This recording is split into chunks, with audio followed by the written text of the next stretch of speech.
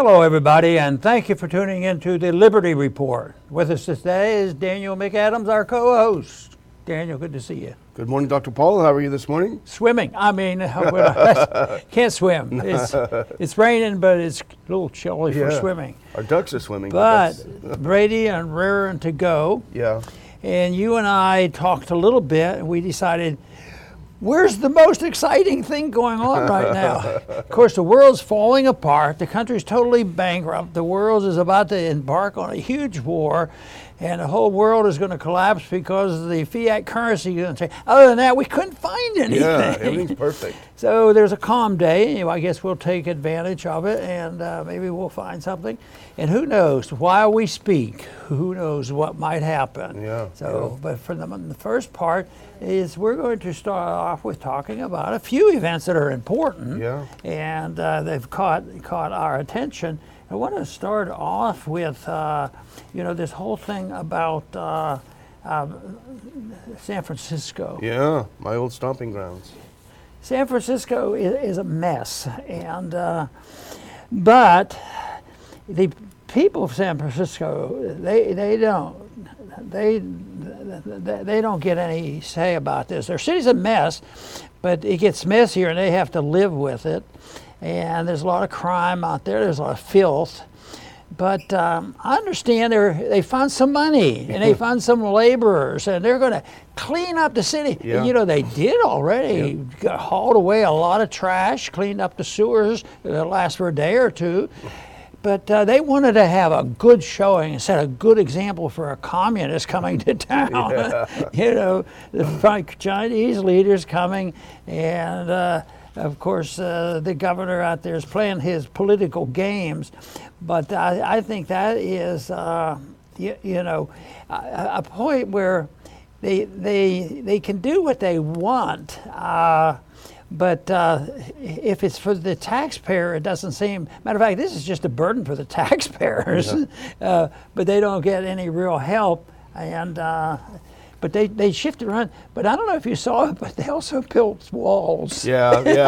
Isn't that interesting? Yeah. They're against walls, all this stuff. And I'm against walls too, but it's ironic that they're building walls, and it's to protect this famous leader. So we have to take care of our communist friends. Yeah. And I'm cynical on that, but then I'd much rather talk to them when they're willing to, and there's nothing wrong with that. We should have done a lot more talking, with our so-called enemies, but we need enemies. And if he's not careful, they're going to make this go too far, and we'll be too friendly. And the military-industrial complex won't get as many contracts in. Yeah. So they have to be very careful. But anyway, the city is changing, and it's going to be temporary, but. We will have to wait and see what comes of it. I don't think there'll be big demonstrations. There are more demonstrations over the Middle East than there's going to be about Jing coming to San Francisco. Yeah. Well, Gavin Newsom, California governor, he was just over in China. He went to visit with Xi Jinping. They had a good time. My guess is, and I've been to China, my guess is that he looked around and saw that the streets in China are pretty clean. They're pretty clean. And so San Francisco is going to host the Asia-Pacific Economic Summit coming up here in a day or two.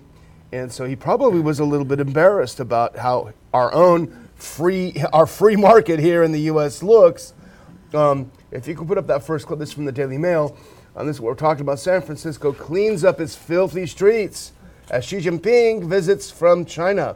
In the span of a few days, the city scrubbed 7 intersections in the notorious Tenderloin and south of Market, leaving the hotspots almost unrecognizable. I lived on the edge of the Tenderloin for a while, Dr. Paul, so I know how bad it was, but that was 30-some years ago. We know that it's way, way worse now. And you go to the next one because this is, it's pretty funny.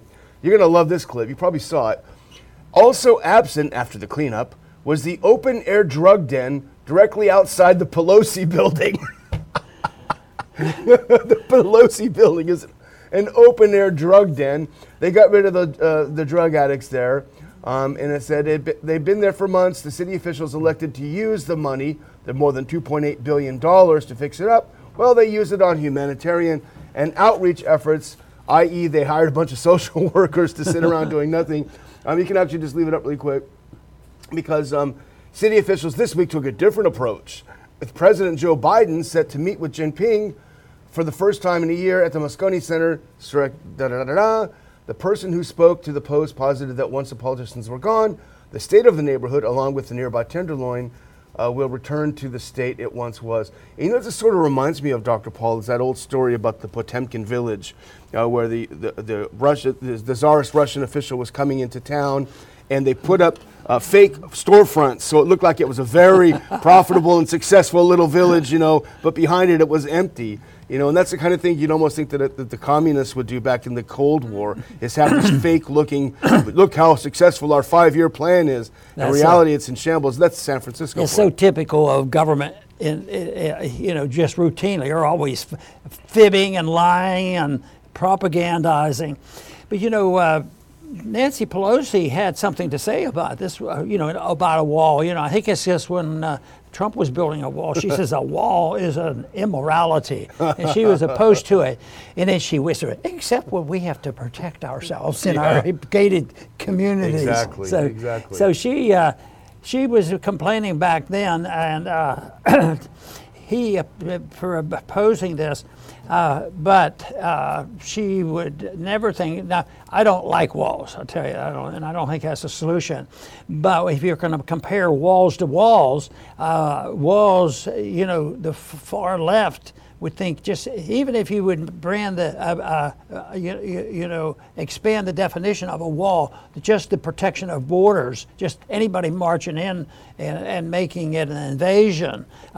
No, you can't do that. But you can build walls to protect the elite, and that's okay. And you can protect the walls to protect communist leaders. But I guess no big deal. Probably no big demonstrations. That's fine. There's going to. I'm sure there's going to be a lot of demonstrations today over the people who are in disagreement with the president on his Middle Eastern policy, with Palestinians and Israel. Yeah, that's a big deal. A big deal. Well, let's do a little bit of a slideshow here. Let's do that next picture. Now, this is the old San Francisco. And you can see it looks, it looks like you'd want to drop a few $1,000s on a vacation there, right? Take the kids, and do the next one. Here's also the old San Francisco, sitting around having a nice time. It really does look like that. But when Xi Jinping's coming and when Joe Biden is coming, well, here's what it looks like. Go to the next one. Wow, how amazing. Even the pigeons are out back on the streets. Do the next one. There's one more. And here are the walls you were talking about. Probably keep the bums from passing out and shooting up all around town. So they have these little sort of gateway checkpoints. But it's just funny because, and a lot of people commented on Twitter X about this, that, they'll clean it up. It just shows that it can be done. The city can be cleaned. It can look nice. They just choose not to do it. So that fits into the argument that, the chaos and the mess that we have in our cities is not, just sort of accidental and it's unfortunate. Some people believe it's deliberate because it's the chaos that they want to play on. And now they're coming in and saying, but the Chinese and the communists know how to do it, so we'll treat them differently. And that would fit the scenario of people who actually was paying attention to cultural Marxism and all the other things that we do to move, get people moving toward that position in politics. Yeah, it's well, we'll see. It's pretty funny. If I lived there and I had to walk through that every day, I wouldn't be happy. And all the stores are closing too. Like Market Street, we used to walk down Market Street. It was a really nice area. Everything was nice. My wife worked down there. You wouldn't go down there at all these days. So it's a sad story. Well, speaking of more decline, it's not just San Francisco. As Nixon said, it's not just in the ratty part of town. Go to the next clip because in Chicago, people were desperate to leave Venezuela. They were desperate to leave an authoritarian country with a socialist economic system. Put on that next clip. Well, it didn't turn out so well. Migrant family journeys back to Venezuela. More are leaving Chicago as winter looms. The American dream doesn't exist anymore is the quote. They're going back. It's worse than Chicago. It's not worse than Chicago. Chicago is worse than Venezuela. You know, this is somewhat related, but Brownstone, which is an interesting magazine outlet, had a story recently. Has the U.S. lost its first world status? Uh-huh. It's a very good article, and but it talks about exactly what we're looking at, and the answer is I think it is true that you know, financially, I think there's a new rating again today. The rating negative. That they can't control as well. That's a much bigger financial statistic, and when you lower that the statistics for our bonds, you know, and it seems like they're able to just sort of forget about you know, $33 trillion worth of debt, $1 trillion a year just on interest, and then on, and they play these games, and they're looking for the next war to start or something like that, distract the people. But this whole thing, you have people leaving Chicago, yeah. And I think it's sort of a little silly, but they said it's too cold. Yeah. I said, well, where's the global warming? That's right. Why don't they have a little global warming there? But they're leaving and they don't like it. But that I don't think there's a net number leaving yet. But I think a net number is sick and tired of what's going on. Yeah. Because as some leave, and I guess we're paying their way out too. Yeah, but I think those are numbers. But it is significant because, you know, their dream of coming to America didn't quite work out the way they thought. Yeah. That is definitely the case, and they're leaving. At the same time, they're passing some Venezuelans that are still coming in. True. So true. It is really a mixed bag, and I think when you look at allies throughout the world, there's such a mixture, and they change all the time. And how can certain countries gang up? It's never talk about voluntarism, bring countries together who would have gentlemen's agreement that we will trade with you if you trade with us. Yeah. and we will associate with you. But no, that never seems to happen. There's always somebody wants a special deal until all the deals run out, until the country goes bankrupt. And I think this again is a bankruptcy financially and morally on what we're witnessing in San Francisco as an example. But San Francisco, we pick on them, but we could pick on, just like the Brownstone article, they picked on the whole system, you know, of looking badly, you know.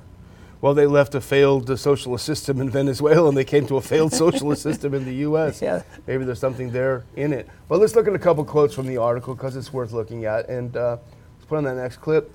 The American dream, go back once, please. Yeah, one more. There we go. The American dream doesn't exist anymore, said Castellan as he laid on a blanket on the bare floor of the station in the afternoon before they left. There's nothing here for us. Migrants said they're realizing the city is at a breaking point. Not only is there no more space in shelters, they also acknowledge that some residents in Chicago oppose the opening of more shelters for them. Castellan said despite the dangerous trek to get there, often begging for money and sleeping on the streets to cross borders, the journey had not been worth it. You shouldn't have gone to Chicago. Go to the next one. He said the family decided to seek asylum in the U.S. because of the extreme poverty in which they were living in Venezuela under Venezuela's authoritarian regime, but the trip wasn't worth it. We just want to be home, he said. If we're going to be sleeping on the streets here, we'd rather be sleeping on the streets over there. So there you have it. You know, our governor is going to have to pay attention to this, because a lot of them got up there because he busted them out of Texas. So maybe somebody will want to make a point and bust them back to Texas. Yeah. But what a mess. That's all I can say, and it makes no sense. And we have gone from great prosperity, a maximum amount of freedom for the world in world history, and it's all being dissipated. It's all disappearing before our eyes. And it was so slow in that it didn't happen, you know, on a certain date. You know, it's easy to date the disintegration of our society, and by over 100 years of progressivism, the way it started, and it's ideological, it's destruction of money, and it's the giving up of personal liberty, the defect in economic education, and I think really it's basically there's the morality thing plays a part in this, because both morality is required to have sound money, but morality is required in the people who are supposed to not corrupt our, legal system. That's just personal immorality, because we've had a legal system just totally disintegrating, but it isn't because the system is failing. It's the people who fail to make use of it and be able to bring about a little bit of justice. It's just total control, and I think it's the loss of freedom that is really the sinister evil that we have to deal with. Yeah. Well, let's move on, Dr. Paul. You mentioned the Middle East, and there's a lot going on there. But we want to just kind of keep an eye on something that we've been looking at, which I think is a potential real hotspot, and that's what's going on in Syria and Iraq. And if you put that next clip up, U.S. launches third round of airstrikes on eastern Syria, but deterrence is failing. So on Sunday, the Pentagon carried out a third round of airstrikes against targets in eastern Syria, which U.S. Defense Secretary Lloyd Austin described as precision strikes against an Iran-linked training facility near Abu Kamal and a site near the city of Mayadeen. The president has no higher priority than the safety of U.S. personnel, and he directed today's action to make clear that the U.S. will defend itself, its personnel, and its interests. And if you go to the next one, someone put this graphic up on Twitter X. 52 attacks on U.S. military forces since October 17th. And if you notice, many of those attacks are in Iraq. And that's what's very interesting about this, because it's not just Syria, it's Iraq. And they're attacking the U.S. It was a few days ago that Secretary Blinken said, I've got one word for all of you out there who are thinking of attacking our bases. Don't. And then they kept doing it, and they kept doing it. So this is something that's simmering below the surface that threatens to explode. And it potentially big spreading of all this, and this involves Iran, because Iran's bases, people are attacking our bases. That's a major part of it. And I want to take a quote from that article you were talking about. The Biden administration had at first touted that these would deter further aggression on U.S. troops, but they have clearly not done it. Yeah. Hasn't done it, but that's what they say. But what do they say about people who oppose things like that? If you happen to be in the Congress and you say that, they want to probably discipline you, because you're un-American. Yeah. You're saying this isn't going to do. This is the way we're going to prevent the problems, and they'll get frightened, they'll stop, and they won't attack our bases anymore. And isn't it amazing that they talk about our bases? We've been attacked by our bases by the people whose countries we're in. Yeah, exactly. the Iraqi people, I know there are a lot of factions. The people that live in Iraq and Syria and all these places, they attack us. And they've attacked us, so we have to punish them, and we have to be tougher. It has nothing to do with this idea that it's just retaliation against what we're doing. How many miles? 6,000, 7,000, 8,000 miles away we have bases, and it just goes on, and they never stop and think. And people say, you hear it routinely, whether it's conservative or liberal, the stations say, we just can't let them get away with attacking us like this. Well, why don't we just get out of their way? We're in their country, but. So far, I gave him my 2 cents worth, and it probably wasn't worth 2 cents because not much has come of it. Well, the whole rationale, if you remember back 20-some years ago, we're going to attack Iraq because we want to give them a democracy where the people can make their own choices, not this dictator Saddam Hussein. So we overthrew him.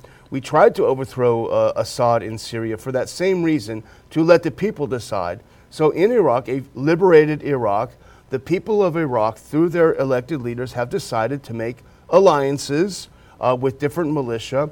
And this whole Iran proxy thing is absurd, because we have alliances, we have NATO. We don't say that it's a UK proxy. I mean, they have allies. Those allies have militias there. They are there legally according to international law because they were invited there. And the U.S. is the outlaw. As you said, we have bases there that they don't want. They don't want us there. They've asked us to leave. We occupy their country. So there's this idea in a lot of Americans, and they're trying to get us to go to war with Iran.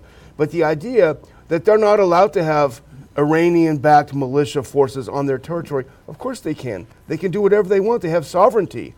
They're attacking us. Well, we're there illegally. We're occupying territory.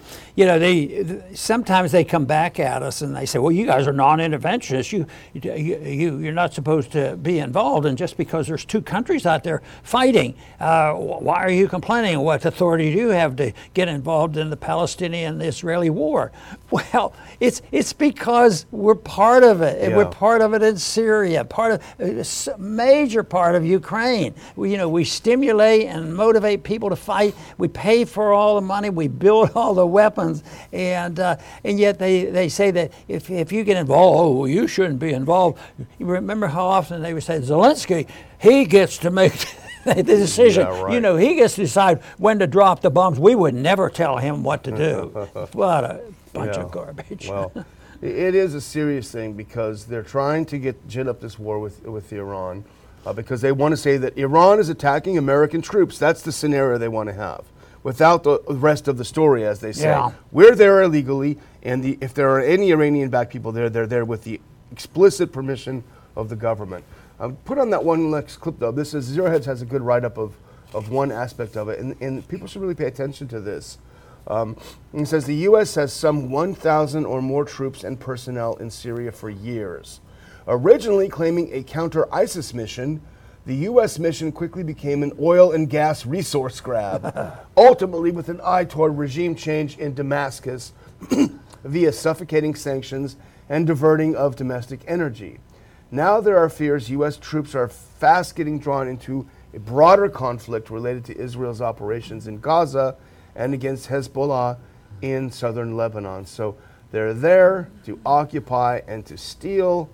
And when the locals say, we want you out, but you have 1,000 people there. And we've talked about injuries, I think 50-some injured so far, and that's going to rise. The American people are pretty gullible when they hear the explanation. Well, we were over there doing the Lord's work, and we're bringing about peace, and we are the peacemakers, and we're taking care of people. So this is a reason why we should take the oil, because otherwise, who's going to pay for all this? So they use that as just justification. A lot of Americans really like that. Yeah. Oh, you mean they won't wear us my taxes to go out there and do all this wonderful stuff for people and save democracy for Iraq and all these other places where obviously their liberties are diminished and ours are at home just as fast as overseas. And as fast as our pocketbooks are diminished. Yeah. Well, I'm going to close out, I think, if you think we're done, Dr. Paul. And I just want to put up a photo that's going around on Twitter X today, just to show that things are more complicated in Gaza than we think. Now, we know that 11,000 Gazans have been killed, including, I think, at least 5,000 children now. But it's not a one-sided war. The information is heavily controlled by both sides. But these are all Israeli armored vehicles, tanks and armored vehicles near the Haidar Junction in Gaza. So they are finding themselves sucked into kind of a quagmire there, and they're taking a lot of losses, a lot more than are being reported. So it's important to keep an eye on this aspect of it. That might be why it's expanding and may continue to expand. But I'll just finally say thanks again for joining the show. Please subscribe, please like, please comment, please tell your friends. Help us try to grow our audience and build a better cause for peace. So Dr. Paul, over to you. Very good. And I want to follow up once again by thanking our viewers for tuning in today, because it's very important for us to have people interested in what we're doing. So we like to hear from you. We'd like you to spread the message and expand our ability to reach more people. So, but this whole thing, though, in Ukraine, is something that is, going to be there for a while longer. And it's amazing to me that people know the war is over now, I think. Before, they'd listen to Zelensky and they'd listen to the propagandists here at home. But the propagandists here at home have shifted it because they've spent enough money. They need to go to fertile fields another time to spend more money on somebody else. So they move around and move along. But it's amazing how often people say, well, we have to win. We don't want to. We don't want to turn tail and run, which is what we always do in a real sense. Because if we're going around the world on false pretense that we're going to make the world safer democracy or spread our message of liberty, it's a farce, and things end up worse. And right now we're on the verge of some serious readjustments throughout the world, and nobody escapes it because the world has been built on fiat money and with the dollar as the base, and it is coming under attack, and there's no way that we as a nation or the world can get out of this without the liquidation of debt and all the malinvestment and all the involvement we have. So the liquidation comes and people say, oh, well, just don't pay the bills. That isn't the way governments do it. You could do it that way, liquidate debt. Individuals can do that on occasion, but the way it's always, almost always liquidated is by the printing of money and paying it off with paper money. It has less and less value every single day. So it's a big problem and a big tragedy is as this mess grows, systematically it undermines our liberty. And just think, we read more and more articles on control, on personal expression in universities, and it's so bad that if they undermine, which they're doing, undermining the people's ability to speak out, and these are the universities that have been around long time defending freedom of speech. I was thinking about this the other day. We have countries, and they talk about China. China has invested in our universities. A lot of countries invest in our university. We talk about progressivism, at least I do, sort of in a narrow sense. The progressive, it's bad information, and yes, they have morphed over into wanting to rule the world, and they believe in cultural Marxism, and they undermine the system, the judicial system, the whole works. But now it's dawned on me that one thing that we do with our funds when we do foreign aid or whatever we do, we pass it out, is that the condition, that money, they give donations back to the college to help promote these cultural Marxist ideas. So the university system is in sad shape. That is why we have to really emphasize our ability to get our message out, and hopefully we can sort it all out where the tremendous value of the internet can be saved in many ways compared to people saying, yeah, you're right, that's why we have to close it down. And that is the dangerous thing. It is under attack, our ability to express ourselves, and if we can't express ourselves without going to prison, we're in bad shape. I was thinking the other day, I couldn't believe the number. I think the article said 30,000 people were arrested during the Civil War by Lincoln because they wouldn't agree to the war. Well, there's a lot of people now. Hopefully there's no 30,000, but there's a lot of people who get punished indirectly, because they don't toe the line. Whether it's science, a medical profession, pharmaceuticals, the whole works. It's all been distorted by the fact that governments are so strong that you can be punished if you don't toe the line and send out the message they want you to send. I want to thank everybody for tuning in today to the Liberty Report. Please come back soon.